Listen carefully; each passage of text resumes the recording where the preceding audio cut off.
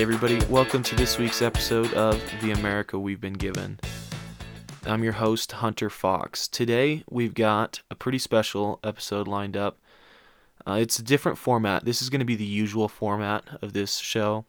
It's not always going to be interviews like it was last week with Dr. Wes Jameson. Occasionally, we will have interviews, but for the most part, it's just going to be me explaining some, political and governmental topics that are important for an informed electorate to understand, and things that they might not make a lot of sense to the average person, but they need to, things that affect us in our daily lives. Today we're going to be talking about conflict between state and federal law, and then executive orders, and then we'll finish up by talking a little bit about vaccine passports. Just to kick off with conflict between state and federal law, basically the Constitution, in the 10th Amendment, it says anything that's not explicitly stated in the Constitution, any powers not granted to the federal government, are going to be the responsibility of the state. And so in the last, 250 years since the Constitution was ratified, the government has grown significantly. The federal and state governments have grown significantly. And so what we start to see over time is these laws that are being produced at the state and federal level, they start to conflict with each other. And so the most obvious example, the go-to example right now, is marijuana. So federally, marijuana is a Schedule I controlled substance. Basically means it's the most serious level of drugs. So it's right up there with cocaine, with heroin, methamphetamine, all those hard, heavy drugs. Marijuana is classified the same way federally. Now, in the last decade or so, we've started to see states legalize marijuana. In 33 states, medical marijuana is legal, and in 15 states, recreational marijuana is legal. So you can just buy it the same way you can go get alcohol at a liquor store. You can get marijuana at a dispensary.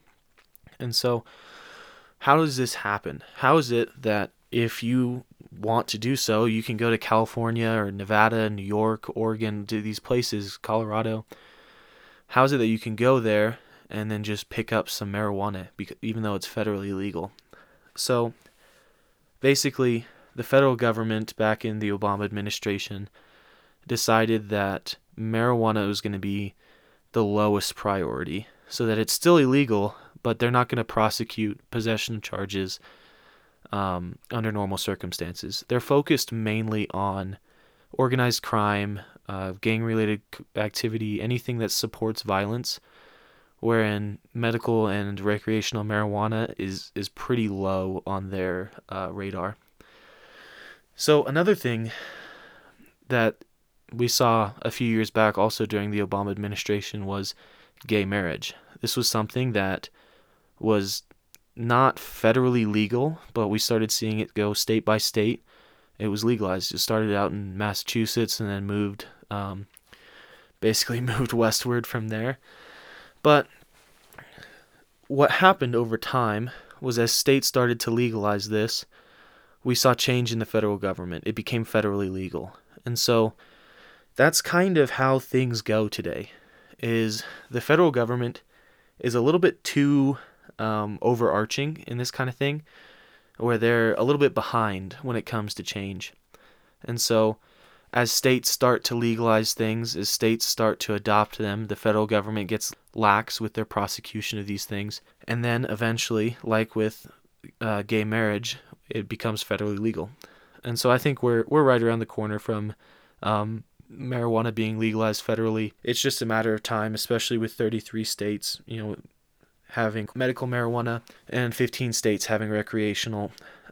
It's just a matter of time before that becomes federally legal. Now, a different issue that, in regards to the conflict between state and federal governments, is gun control, something that is starting to heat up right now with all of mass shootings that we're seeing. So Arkansas, in the last week, passed a law basically saying that they weren't going to support or help the government enforce any federal gun control legislation.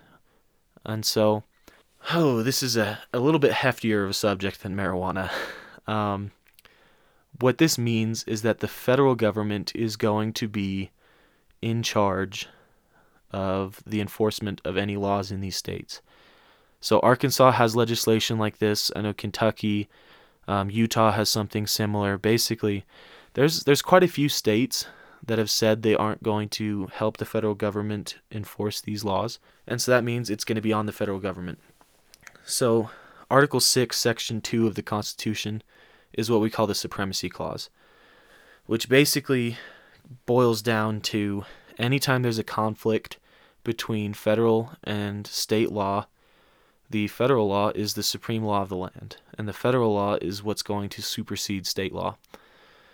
And so, even in places where they say they're not going to enforce federal gun control, it's going to be the responsibility of the federal government to go in and use their federal agencies, be it the Bureau of Alcohol, Tobacco, and Firearms, or the FBI, or any real other federal law enforcement agency, will be charged to go in and to enforce these new regulations. And so what we see is there's kind of a difference.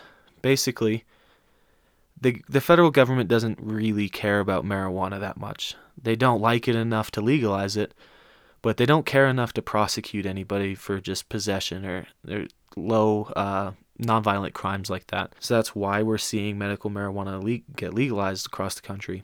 Now with firearms, that's a completely different story. We are seeing a lot of mass panic. We're seeing a more focused charge on gun control related legislation.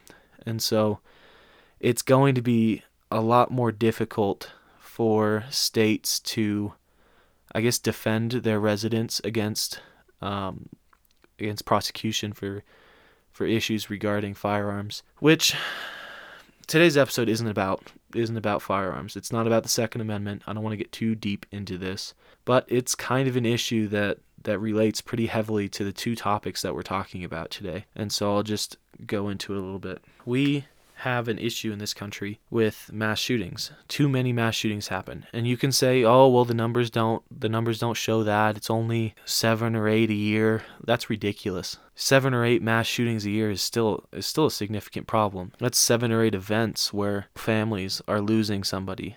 That's gun crime is an issue. But the easy answer is to pull guns. The easy answer is to issue an executive order that's going to ban assault weapons, or that's going to require red flag laws, things like that we'll get into in a second.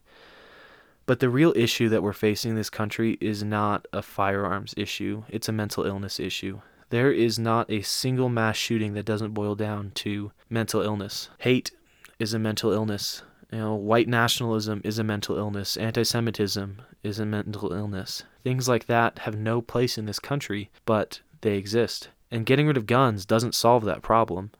This is a problem that's way more complicated than that. The government is really a simple organization.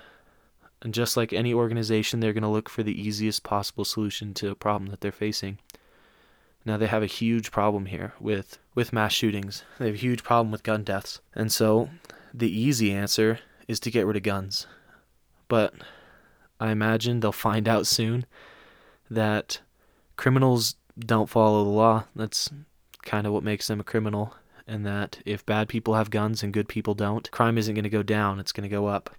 This kind of leads into the next topic, which would be executive orders. So the easiest way to explain executive orders is think of the executive branch as a corporation. Let's say the president is the CEO of the company. For example, let's say it's Apple. If the CEO of Apple wants to increase the production of iPads, wants to increase development of iPads over iPhones, then they tell the company, we're going to start focusing more on iPads.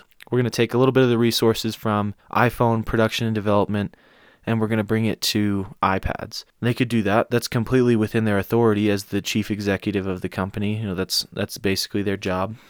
And so that's how the executive branch works. So let's say the president decides using the marijuana example from earlier, the president wants to shift focus from, focusing on low-level marijuana possession. They're going to shift focus to gang-related activity, cartel stuff, drug trafficking, more violent crimes like that. All they would do is basically direct the DEA or the ATF or whatever it be to shift focus from marijuana possession to drug trafficking. And so an executive order would be used without the need for going through the legislative process because it's all contained within the executive branch. What we're starting to see is issues where the executive order is used in lieu of legislation. An executive order is not a law. It's a little bit different. It's still subject to review by the judicial branch, which means it still needs to be in line with the Constitution. But basically, the executive branch, in times of crisis or emergencies, the president can make quick decisions and shift the focus of the executive branch. Now, most of the time, these executive orders are not used in times of crisis, though we do see presidents like FDR. He had something like over 2,000 executive orders, like by far the most out of any president, which makes sense since he was president during the Great Depression. But most of the time, these executive orders are for small things, just directives from the executive branch. The first executive order was back in 1789. It was by George Washington, and he was directing the heads of each department in the executive branch, basically his cabinet members, to give a report on the status of the country. And so this, completely fine. It's within the power of the executive to request this kind of information from the people in his branch. And so that's the constitutional function of the executive order. Now, over time, these executive orders have grown. They've sort of stretched, and they kind of push the envelope in terms of what an executive order can be. In the next few days, we're expecting a series of executive orders. Politico broke that we're expecting 6 executive orders from President Biden. And these executive orders target gun control. Basically, the president can justify this type of thing as a crisis in America. As we were talking about earlier, we see the pandemic of gun violence. And so the simple solution would be to issue an executive order that limits or bans different weapons, and he doesn't have to go through Congress to make that happen. So does that mean that the president is basically the king? With just a snap of his fingers, he can create any laws that he wants? Not exactly. So even under the current understanding of executive orders, the president is still checked by the judicial branch. So any executive order that he issues is still able to be ruled unconstitutional by the judicial branch. So that means no matter what the president comes out with, there will be opposition to it, and it will be brought up in the courts. And eventually, depending on the size of it, it could be brought in front of the Supreme Court. So that does mean that we do have some protection against tyranny, even with the expanding definition of an executive order. So for the last topic today, we're going to be talking about vaccine passports. For those of you that haven't heard about vaccine passports, don't really know what that is, basically it's an idea that people who are vaccinated could carry around basically their proof of vaccination. And the whole idea is that it would kickstart the economy, and that people who have been vaccinated could go about freely doing their daily day-to-day activities. If you wanted to go to the club, then you could show your vaccination papers, go in and hang out with a bunch of people, or you want to go to restaurants or movie theaters and things like that.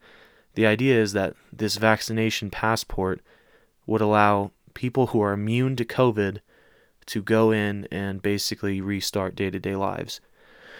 Now, it doesn't stop at just social life. It also goes into, there's people saying that it could help people get back to work, that if they've been vaccinated, that they could go back in and then they could live their day-to-day lives just as they normally would. And look, I'm all for a return to normalcy. I would love to get back to day-to-day life. If I didn't have to wear a mask everywhere, if I could go hang out with friends, I'm all for that. I mean, I live in Utah. I've been doing it for a little while now. We haven't really had any spikes lately. But it's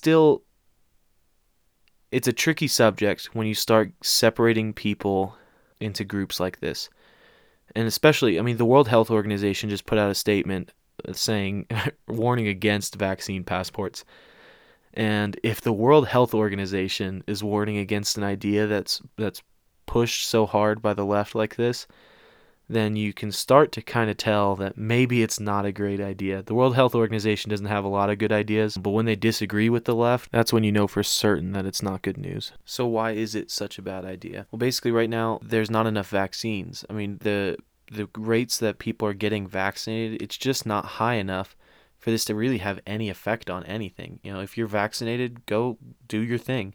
If you're not vaccinated, then, social distance, stay safe. But really at this point, and by the time that we do get to the point where vaccines have been administered enough and enough people are immune to COVID, we're going to get to the point where we reach herd immunity and it's not going to be an issue anymore anyway. And so basically, this would just be a huge money pit that the government would spend money figuring out these vaccine passports, and by the time they're actually effective, then it would be a waste. Enough people would be vaccinated that we could be able to return to normalcy anyway. And so generally, as you'll learn by listening to this podcast in the future, I'm against any unnecessary action by the government. And not only is this unnecessary, it's a pretty serious violation of a person's rights to do what they want with their body. If you're basically telling them that unless they get this vaccination that hasn't been around for very long, we don't absolutely know the 100% of the effects, it was pushed through the CDC trials really quickly, you can't blame a person for not wanting to get that vaccine.